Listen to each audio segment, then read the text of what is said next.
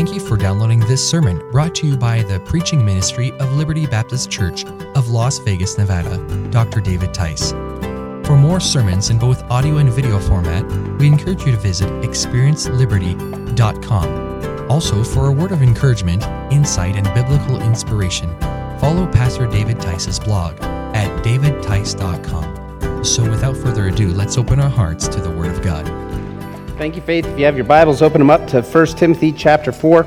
And as you're turning there, I just want to thank you for being in our Wednesday night services. I love seeing what God's doing through our missions work and the opportunities that He affords us. I want to remind you of two things before we go on tonight. First of all, many of you are looking for opportunities to serve and be involved with unique things and maybe ways that you never had thought possible. Next week, our church is helping to sponsor what is called the Big Search.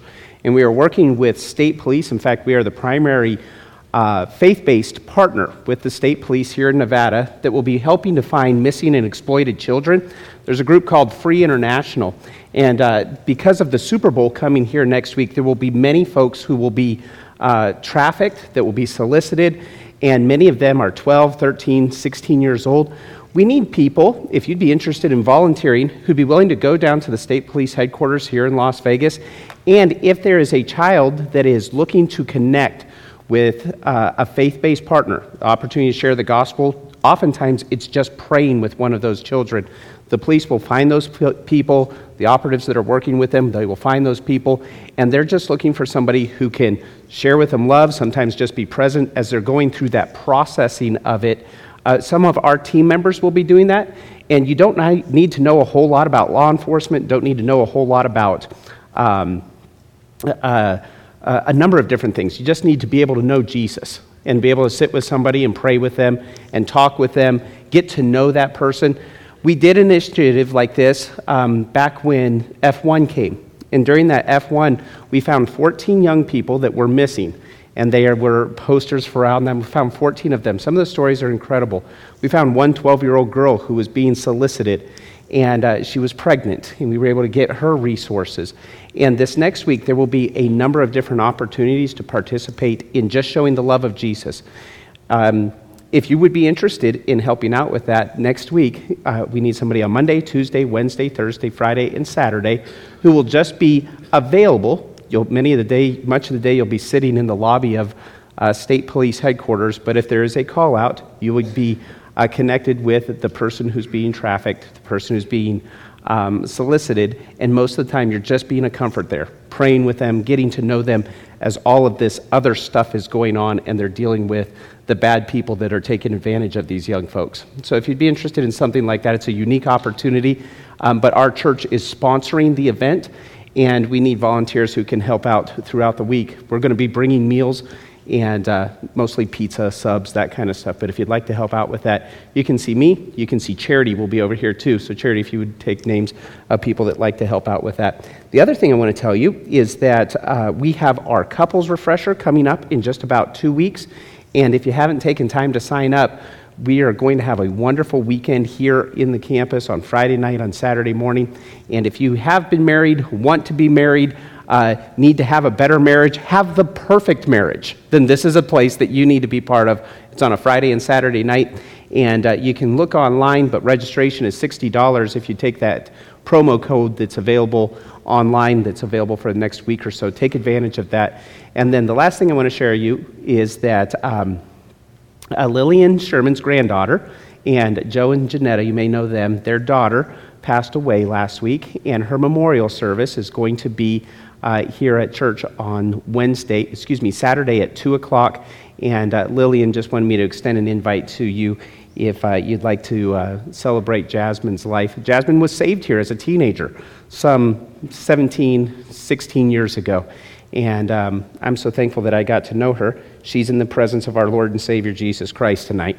And we're going to celebrate her life, and that will be Saturday at 2 o'clock. Is that what you wanted me to share? All right, she grabbed me and was like, you better say this or else. And I'm scared of Lillian, so I want to make sure I do whatever she says. If you have your Bibles, I asked you to go to 1 Timothy chapter number 3, or 1 Timothy chapter 4, and we have a copy of notes tonight.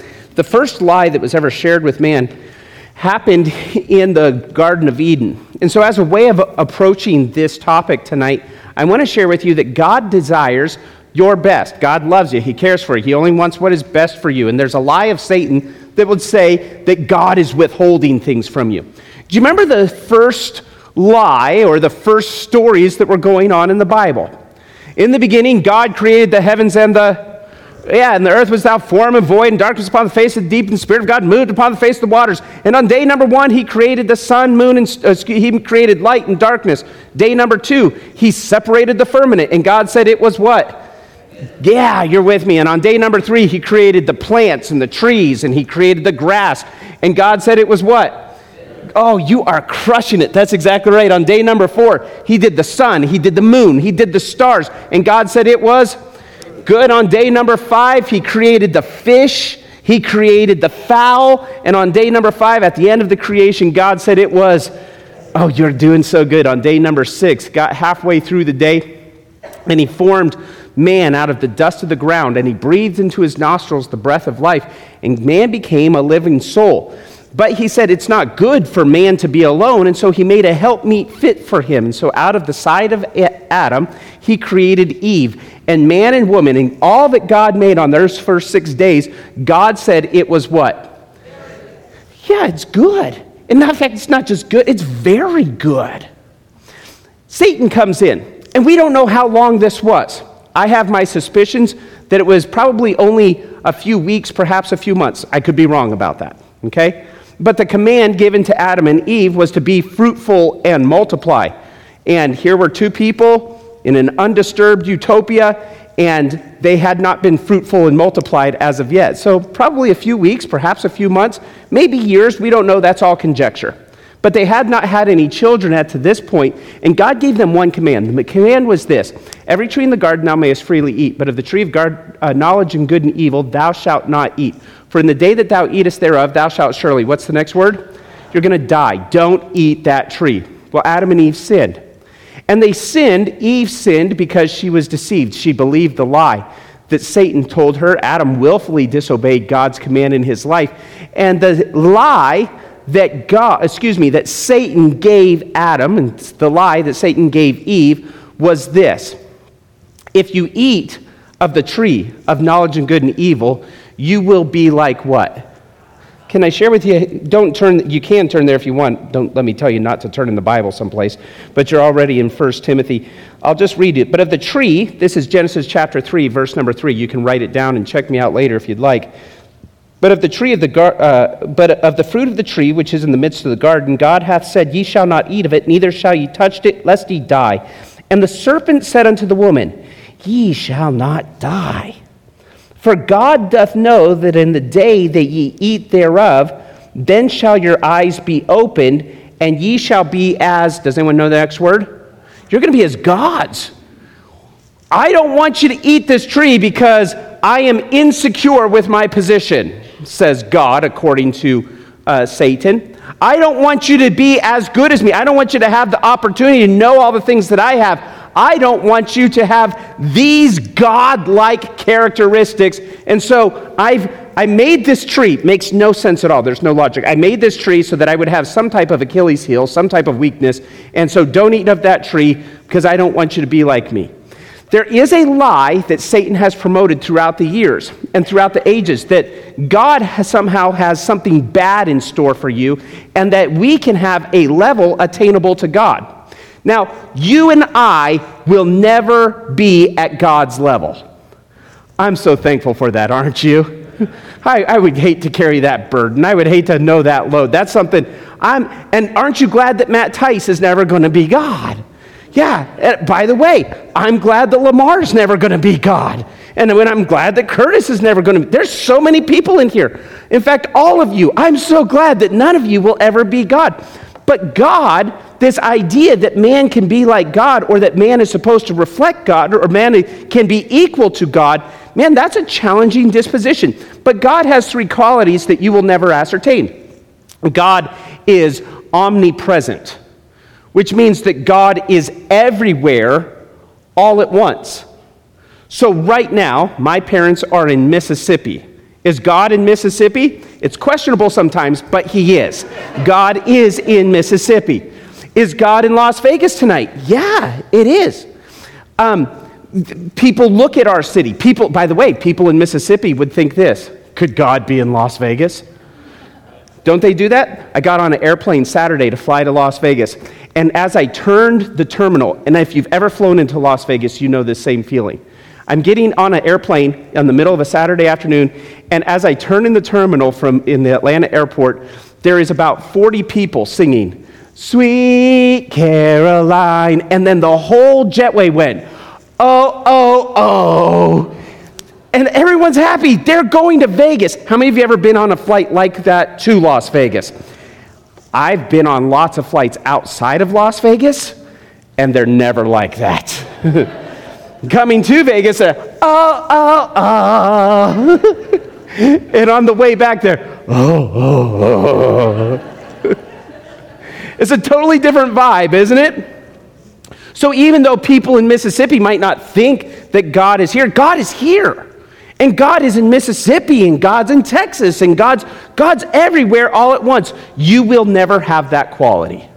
You never will. You have not the quality of omnipotence, which means you have all power. You will never have all power. By the way, the quality of omnipresence, as a fish is made for water, man is made for time. There will never come a time when in your life or in your existence where there will be no quantitative measure of time. Even in eternity future, time is measured by months. How do you know? Because the Bible says that the tree of life every month bears a new fruit. Throughout all of eternity future, you will always be measured by time. My existence will always be measured by time. I will never be all things or all places at once. I will never be omnipotent. Now, I might have new abilities. I might have different abilities when I do not have sin in this mortal body. There will be a time, I imagine, and I believe from Scripture, where I won't need as much sleep as I do. I won't need as much sleep. I won't be fatigued like I will be, but I will never be all-powerful. God is omnipresent, God is omnipotent, and God is omniscient. God knows all things. God knows what Stan Mitchell is thinking right now.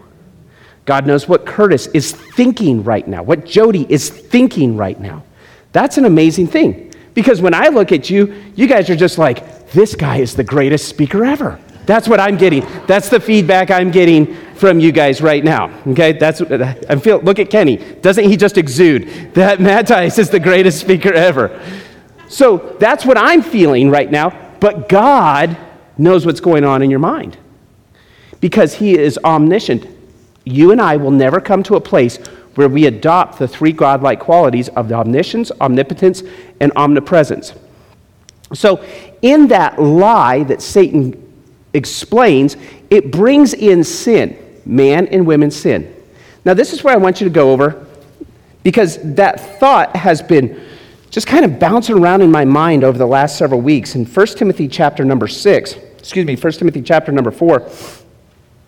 the Bible says this, in verse number 7, "But refuse profane and old wise fables, and exercise thyself rather unto" what?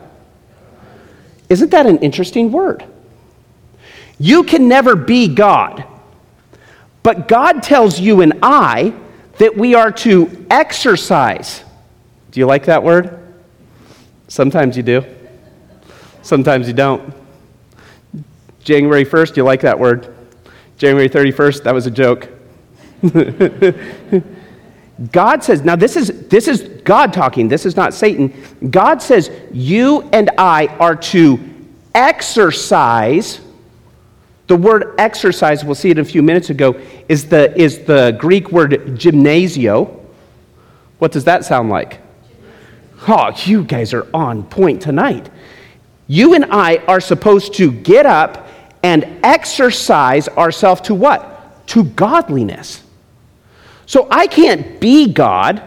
I will never be omnipotent. I'll never be omniscient. I'll never be omnipresent. But God demands, he requires, he commands for you, if you're a believer here tonight, say yes. Then God requires of you to exercise yourself to God-like behaviors, to be a model of who God is. And that's challenged me lately, because I understand I'll never be God. I hope you understand that too. You'll never be God. But in this physical body, God doesn't just suggest, but he requires, he demands that I exercise myself to God-like behaviors. Over the next 4 weeks, I want to take time to study this passage specifically and see what the Word of God teaches us about being godly. We are to be godly people. In this world that is godless, you and I are to be godly. What does that mean? How do I adopt those? And is there a place where I'm violating Scripture in my godliness? Or am I following things that should or should not be? Because probably we could find different definitions of what godliness is, couldn't we? I might ask somebody, what does it mean to be godly? And they might give a list of things. Or I could ask another person, what does it mean to be godly? And they might have a different list of things. Well, what does the Scripture, if God tells us that we're to exercise ourselves to godliness, then it's important that we act in a godlike fashion. And if you're a believer here, God requires, he demands, he gives a command that you act godly. What is godliness? Tonight we're going to start looking at this in a 4-part series entitled Understanding Godliness. I want you to see the first point is this, that God requires us to remember. Point number 1 is to remember. And there's 3 things that God requires us to remember. He tells us, number 1, to remember the times. Look at verse number 6. If thou put the brethren in remembrance of these things, thou shalt be a good minister of Jesus Christ, nourished up in the words of faith and of good doctrine, whereunto thou hast attained. In verse number 6, the Bible says, if you put into the brethren in remembrance. There's certain things I'm supposed to remember. What are the things I'm supposed to remember? If I'm going to get to godliness, which is in verse number 7, there's certain things I must remember. So in verse number 6, it says, if thou put the brethren in remembrance. Me and other Christians are supposed to remember certain things if we're going to get to the place of godliness. So here, in verse number 6, if thou put the brethren in remembrance of these things. What are these things that we are all supposed to remember? Don't forget these things. I'm supposed to encourage you. You're supposed to encourage me about these things. What are the things? Well, you have to go back to the first 5 verses and see what those things are. If you're still with me, say yes. Look at verse number 1. Now the Spirit speaketh expressly that in the latter times some shall depart from the faith. Whoa. The first thing that we're supposed to remember is that we are living in the last times. I don't know about you, but I've grown up in this church since I was, before I was born. This is my home church. And throughout the 1980s and into the 90s, I have heard multiple times that these are the ends of days. The rapture's just right around the corner. I sat with preachers at Denny's and IHOPs and Golden Corrals. And I remember hearing preachers saying things like this: if the Lord doesn't come by this next year, I just don't know what's going to happen. Why? Because Bill Clinton just got elected in 1992. I remember going to a Chinese restaurant on the night that Bill Clinton was elected, and the people I were with were depressed. Why? Because the world is coming to an end. How many of you remember Y2K? Okay? I was in my class the other night, and I have a lot of young people in our Sunday evening class. Many of them weren't even born by Y2K. And so I said, how many of you remember Y2K? And Sarah Benjamin, who's here tonight, she raised her hand. Sarah, who's of the whatever age Sarah is.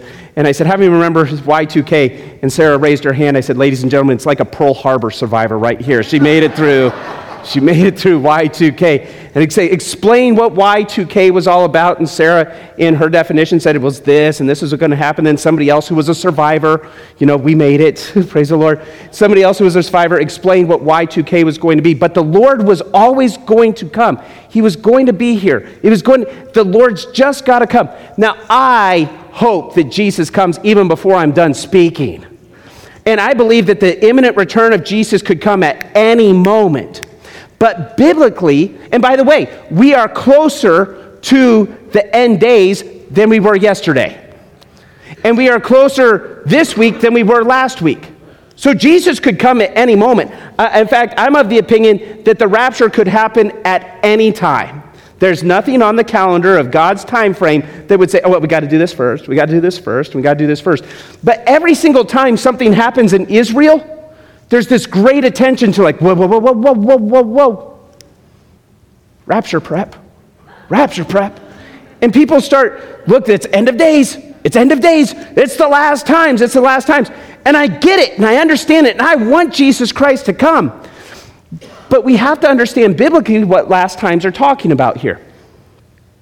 I always had this opinion, and I don't know where I got this, Charity. Maybe you might know. I always had this opinion that Jesus Christ would come. I shared this with my class Sunday night, that Jesus Christ would come at midnight of a new year. I don't know where I got that. We would have these things when I was a young person where we would pray in the new year. These were things that we would do, and so we would all gather together, and people would make food, and we'd play games and stuff, but like at 11:30, 11:45, we would all get down and we'd pray. We'd pray in the new year together, and all 50, 60, 100 people of us. And I always thought, as it was starting to strike midnight, okay, the rapture is going to come. The rapture is going to come. The rapture, because like midnight, that's the time that Jesus would come. And then I realized we're not on Jerusalem Standard Time. If Jesus is going to come, it's probably going to refer to Jerusalem Standard Time rather than Pacific Standard Time for his. It's just, we look at things. When does the Bible say the last days are? Look what the scripture says.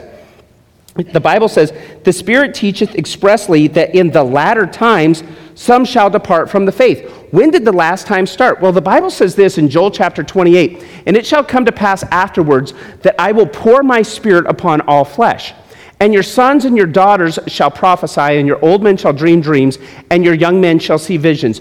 So Joel, an Old Testament prophet, preaching some 6 centuries before Jesus Christ is born, he gives this prophecy.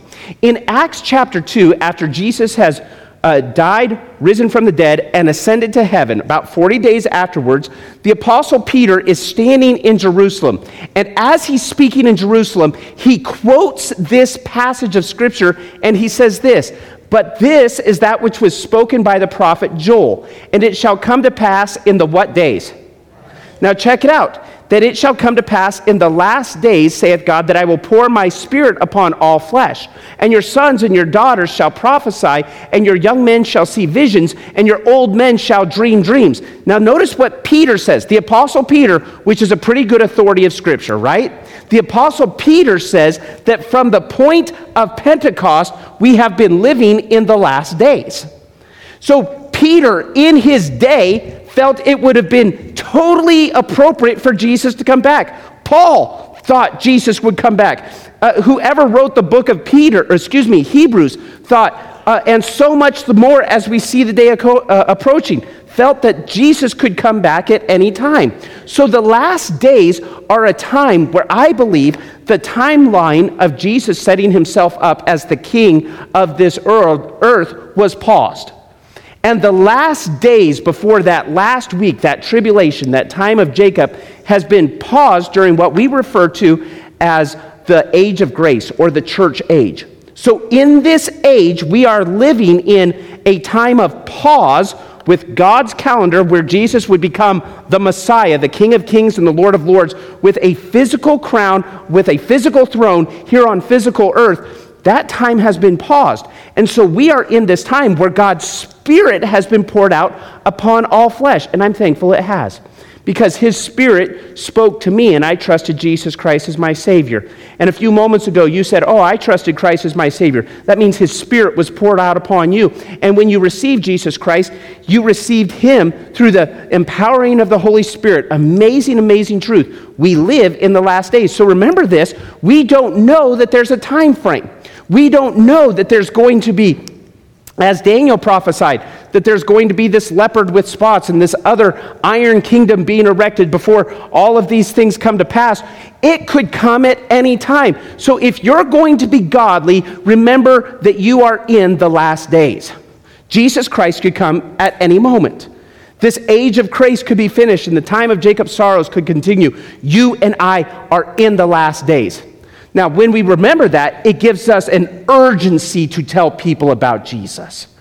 There should be an urgency to spread the gospel. Why? Because we're in the last days. Now, the last days could go another 100 years. And then that last days could be another 100 seconds. But we are in those last days, according to the prophetic timeline that Peter and Joel laid out. Notice what will happen in the last days. The Bible says in 2 Timothy chapter 3 and verse 13, "But evil men and seducers shall wax worse and worse, deceiving and being deceived." There will be a worsening. People will grow with their imaginations that will do that which is only evil continually. Well, I can believe... how many of you would say, when you were growing up, I never thought I would have seen that on TV? I just saw that on TV. I got on an airplane in the airline I was flying. There's a same-sex couple snuggled up beside each other as they're going on a romantic getaway. Would have never seen... That was something that was... You don't even talk about that, but that's how we advertise today as something that is normative. Evil men and seducers shall wax worse and worse, deceiving and being deceived. Why? Because in these last days, evil men and seducers will wax worse and worse. Notice what the Bible says. How does that come to pass? That in the latter times, some shall depart from the faith. The word faith is the Greek word pistos, which means that which is normally understood, that which is truth. This commonality of understanding that we all believe in. The way that you deal with each other. This is just how you deal with a person. We move away from that. Now it's, how can I take advantage from you? How can I keep the change? How can I squeeze out every morsel of profit? Everything I want to do. Verse number 2. They're going to speak in lies and hypocrisies, having their conscience seared with a hot iron. Wow. Look what the Bible says. That in the last days, people will act as if though they have no conscience. Have you ever seen somebody do something and like, how in the world does that happen? You know what frustrates me? That we see crimes being committed and we watch the crimes being committed because rather than intervening when somebody is getting beaten up, our first reaction is to, well, let's do this. I'm going to be the first to post. Here's somebody literally getting wrecked. Let's post about it. Let's put this on social media. Whereas before, if you saw somebody in danger, you're going to intervene. Women and children first. You take care of people's property. But now we have a society in our country where it's looked at as normative for people to walk in and steal things. Why do we go into our grocery stores and things are behind glass cages and plastic cages? I don't remember that as a kid. I never remember going in and you have to ask somebody to be able to get the dishwasher detergent. Could we get dishwasher detergent? Could I please I had to buy saline solution for my contact lenses the other day. I had to wait 7 minutes for somebody to come and get the key so I could buy a $6 bottle of saline solution. Why? Because it's just, we steal stuff. We steal stuff. We don't respect people's property. We beat people. We are violent with each other. And the Bible tells us that that is normative behavior whenever we wax worse and worse. There is a departure from faith or a departure from that which is truth. The Bible tells us that those departures include a number of different things. They depart from the truth. How? They forbid to marry. And that forbidding to marry, what are they doing? They're putting themselves in a place where they've allowed themselves not to endorse marriage. They forbid to marry. Check it out. The average age, I thought this was going to be in here. I didn't get it to her. The average age since 1998, the average age for a man to get married in 1998 was 28 years old. That was the average age for a man to get married. Today, 25 years later, the average age for a man to get married, and they had the qualifier of this, for a man to get married for the first time, is 31.5 years of age. Isn't that interesting? Why do men not feel the need to get married? And women follow along on that same graph by about a difference of 3 years. So women who are being married in 1998 at the average of about 25 years of age are now being married for the first time at the age of 28. How many of you know somebody who's been in a long engagement for many years?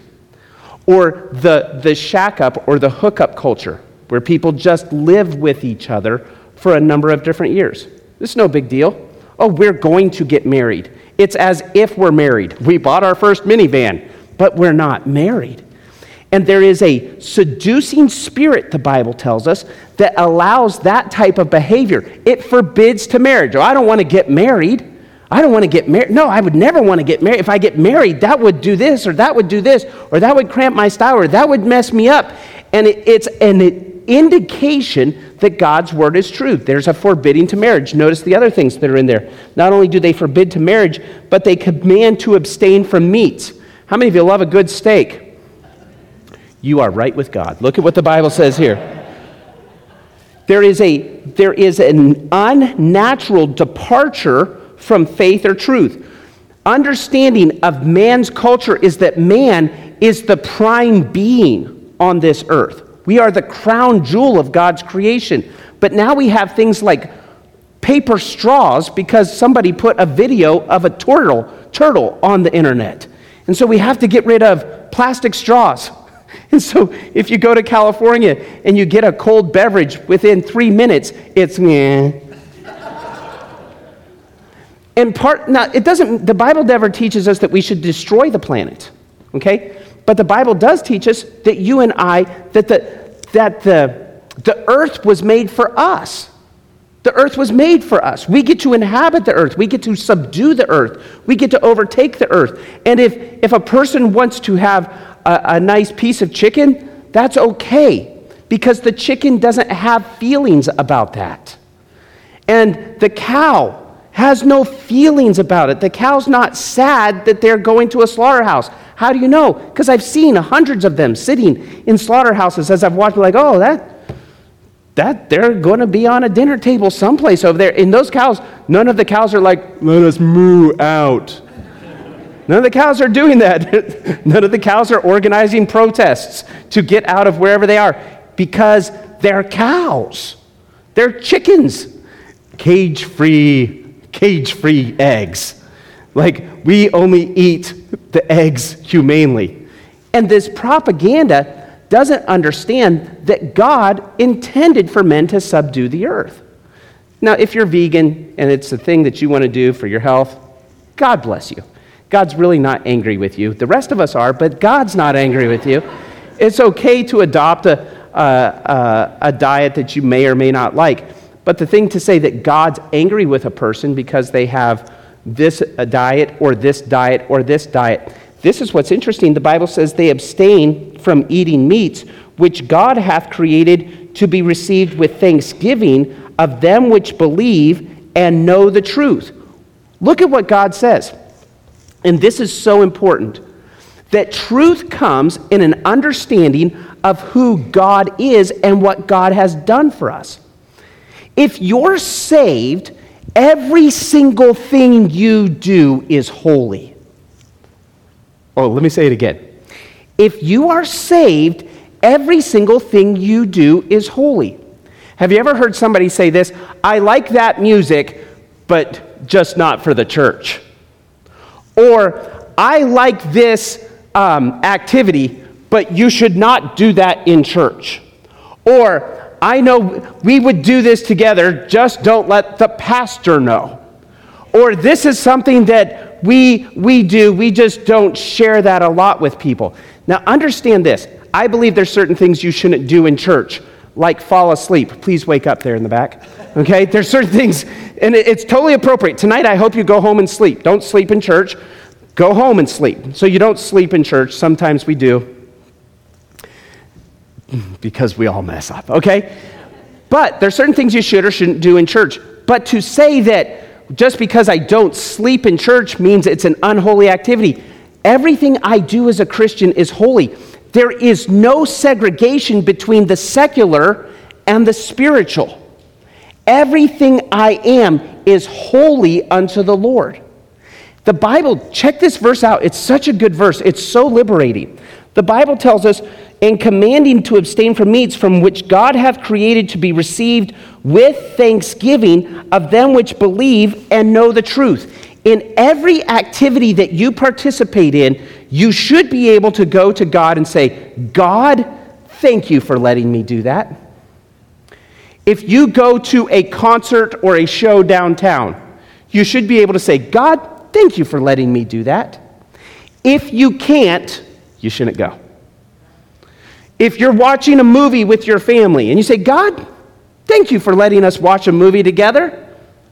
If you can't thank God for the things that are on your screen, then you shouldn't be doing it. If you can go to Disneyland, God, thank you for letting us go to Disneyland. God, thank you for letting us go to a ball game. God, thank you for letting us travel here and go on this vacation. God, thank you for this food. Everything that we do should be received with thanksgiving. And if I cannot give thanks to God for it, then I shouldn't be doing it. The Bible teaches us that you and I are sacred and holy before God. So if a guy, I love this kid, Brock Purdy, who is Mr. Irrelevant, nobody, nothing, and he's in the Super Bowl. He's the 49ers quarterback. To hear his testimony is just sparkling. He loves the Lord. He gives credit and praise to Jesus. Well, how can he do that? Well, because he's a football player, and he should do that. Well, if you're an electrician, you should do that too.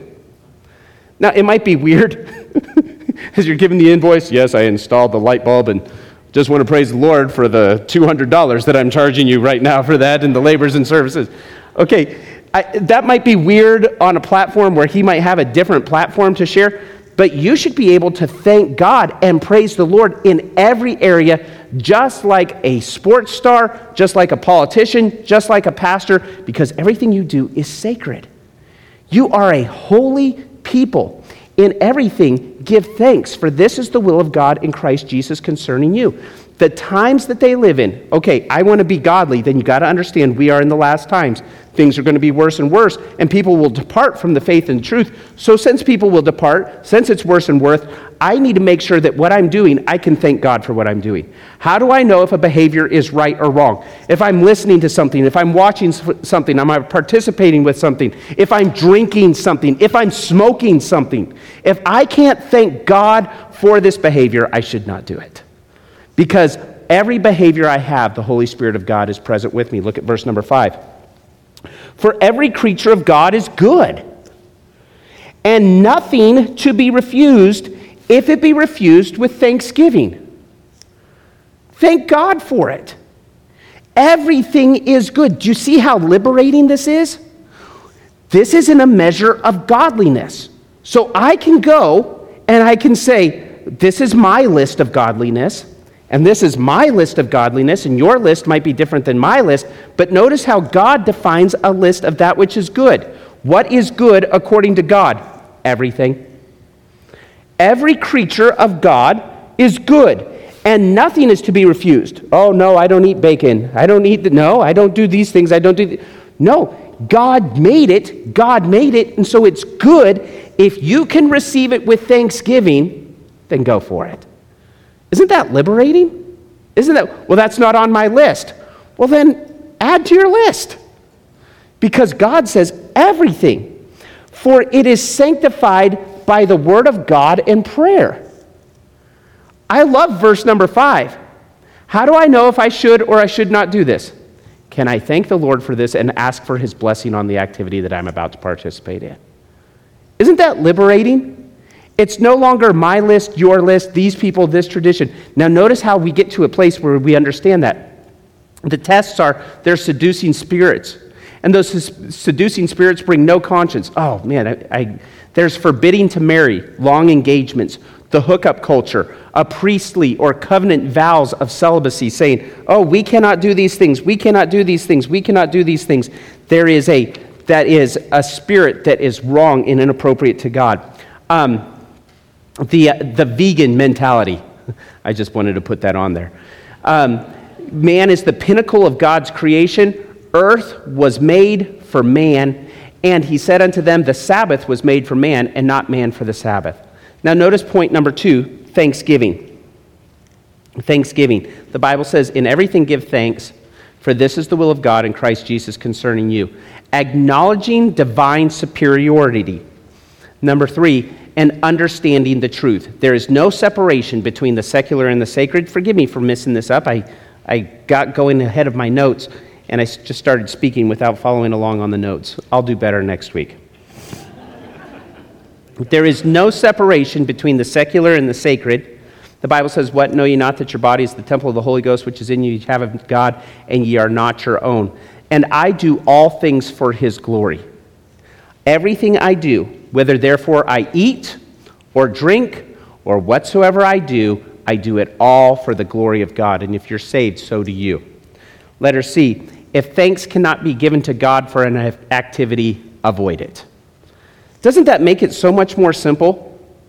Oh, I want to be godly, then thank God. I want to be able to go to God, thank God. Well, I'm not certain about this.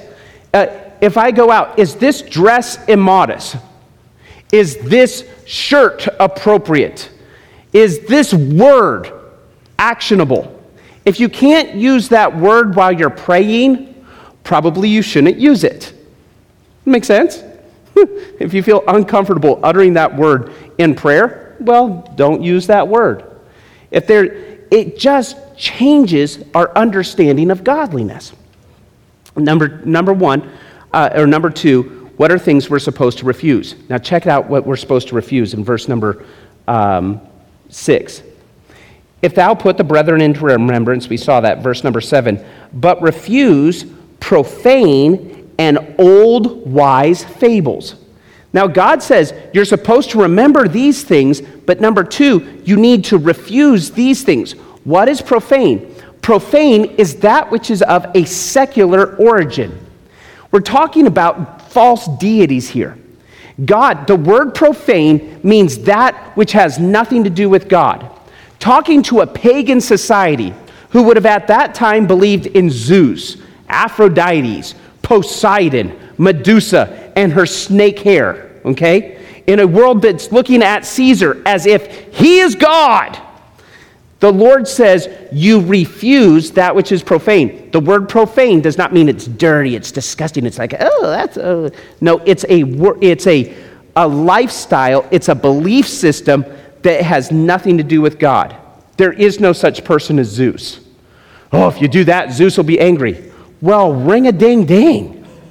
I don't care if Zeus gets angry. You have upset the sea gods and Poseidon.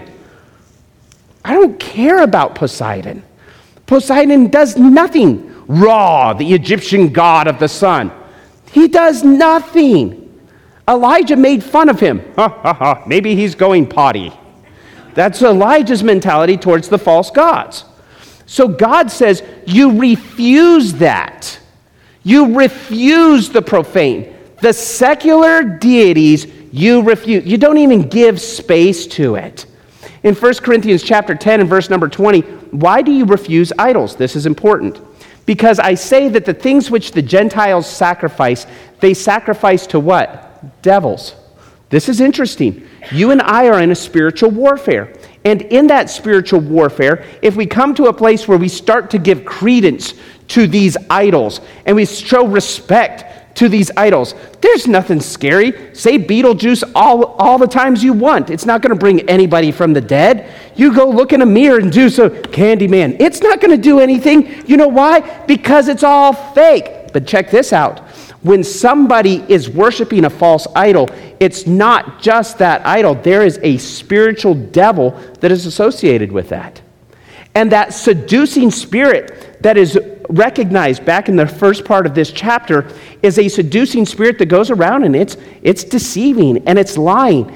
And so we don't fear them. We don't look at Zeus. Zeus. Nobody's scared of Zeus these days.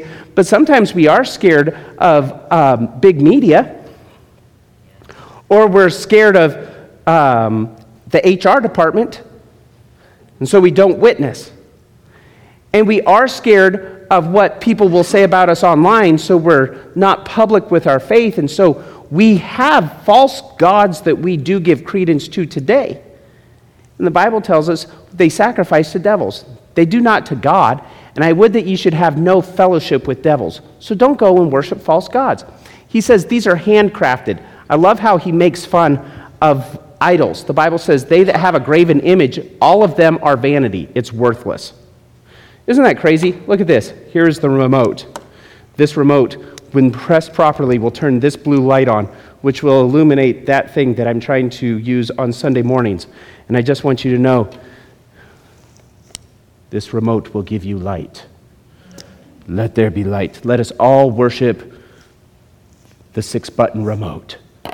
Like, that's so dumb.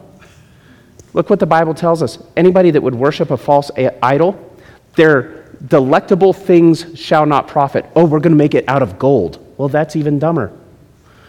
They shall not profit, for they are their own witness, and they shall not see nor know, for they shall be ashamed. The word ashamed means embarrassed. Anybody that puts reliance upon a false god of any sort will always be disappointed. Oh, would you please take care of us, false god? Oh, would you please take care of us, God of rain, sun, wind, Captain America, Earth? Whoa.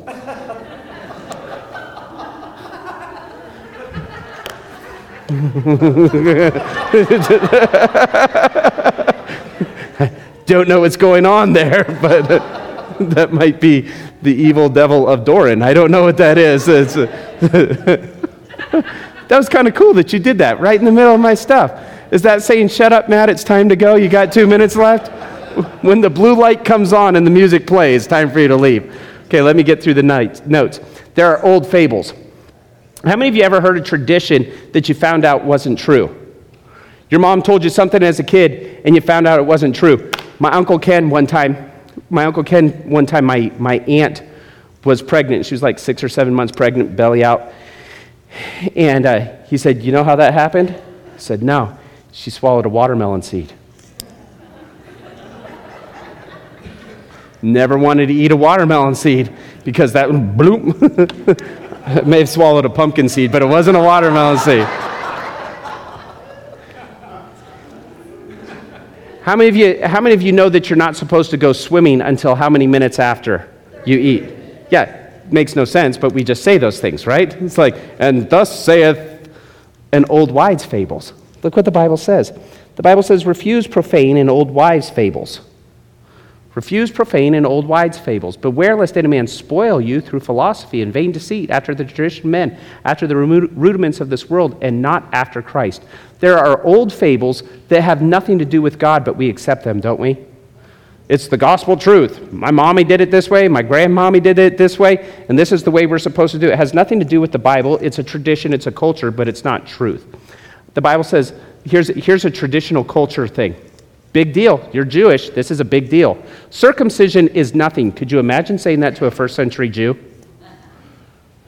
Hey, guys, this thing you've been doing since Abraham, it's really worthless.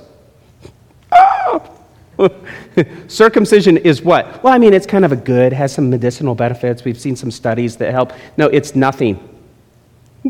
And uncircumcision is nothing but the keeping of the commandments of God. Isn't that fascinating? So here's all these old wise fables and all these traditions that say, you got to do this. You got to do this. If you want God to be happy, you've got to do this. And it's not keeping the commandments of God. Superstitions. Thus saith the Lord, learn not the way of the heathen. Be not dismayed at the signs of the heaven, and the heathen are dismayed at them. I'm born in August. And from time to, especially if I'm getting on an airplane or I'm showing my ID for something, they'll say, oh, you're born in August. I think I'm a Leo. Is that right? What day? Real specific sinners here. They know this stuff really deep, right? And so people say, oh, you're a Leo. And they'll say, and people have said this to me, something like this. They say, oh, you're a Leo. Well, that makes sense. I don't know what that means. I really don't. I don't know what that means, and I'm not sure that I want to know what that means. They're like, oh, you're a Leo. Well, that makes sense. Okay. I'm sorry, or you're welcome. I don't know what to do because I'm a Leo. Okay? By the way, it's August 11th. Write that down. Everyone write that down. Write that down. And don't get me pumpkin seeds, okay? Because there's worthless effort here. All of those things, they're worthless. It's worthless. It's worthless. It's worthless effort. We go and look at the stars. So how do I become rich? I want something that's profitable. Look what the Bible says. You exercise, you gymnasium this work. What does the Bible say? You exercise yourself unto godliness. And this is the whole point of what we're talking about tonight. We'll move into next week and we're done. We exercise ourselves not to this superstition, not to this tradition, not to this culture. And it's easy to do that because I have people chirping in my ears all the time of what I should or what I should not say. They're chirping, just like you are. Chirp, chirp, chirp, chirp, chirp. What does the God say? What does the God of the Bible say? Exercise yourself to this. Live your life by this. This is the standard. This is the truth, not the chirping of somebody else's tradition or culture or ways of actions. You know this. You exercise yourself unto godliness. Godliness is not natural. It takes work. And effort accompanies this discipline. If you were to go to the gym, I'm going to pick on Mario because that's what I do whenever he's under my teaching. If Mario were to go to the gym, he could go to the gym in that outfit right now. He could. He could walk, probably get on a treadmill. But I'm telling you, it's not going to be as good because when Mario goes to the gym, there's probably a different pair of shoes you would wear, probably a different pair of pants, and probably a different shirt, probably a muscle shirt since you're Mario. And there would be a whole different, there's a set time, there's a behavior you're going to go through. Because when you go to the gym, you are wrapping yourself around a discipline. When you want to be godly, it doesn't come natural. This is the point. If you want to represent and be like God, it's not something that's just like, no, I'm going to turn the light switch on. You have to work at it. That's the word exercise. That's the word discipline. Godliness, though, is attainable. Isn't that beautiful? Every single person in here can be godly. Not just the holy ones of us. The really good ones, not like, and you know who they are. Look around, you see the holy ones, and then you see yourself, right? Godliness is attainable. Every one of us can be godly, but it doesn't come natural. It doesn't come easy. It's something that has to be worked at. Bodily exercise has a limit, but spiritual exercise, look at this scripture. Bodily exercise profiteth little, but godliness is profitable into what things? If you are godly, will it help you at your job? If you are godly, will it help you in your marriage? Help me out.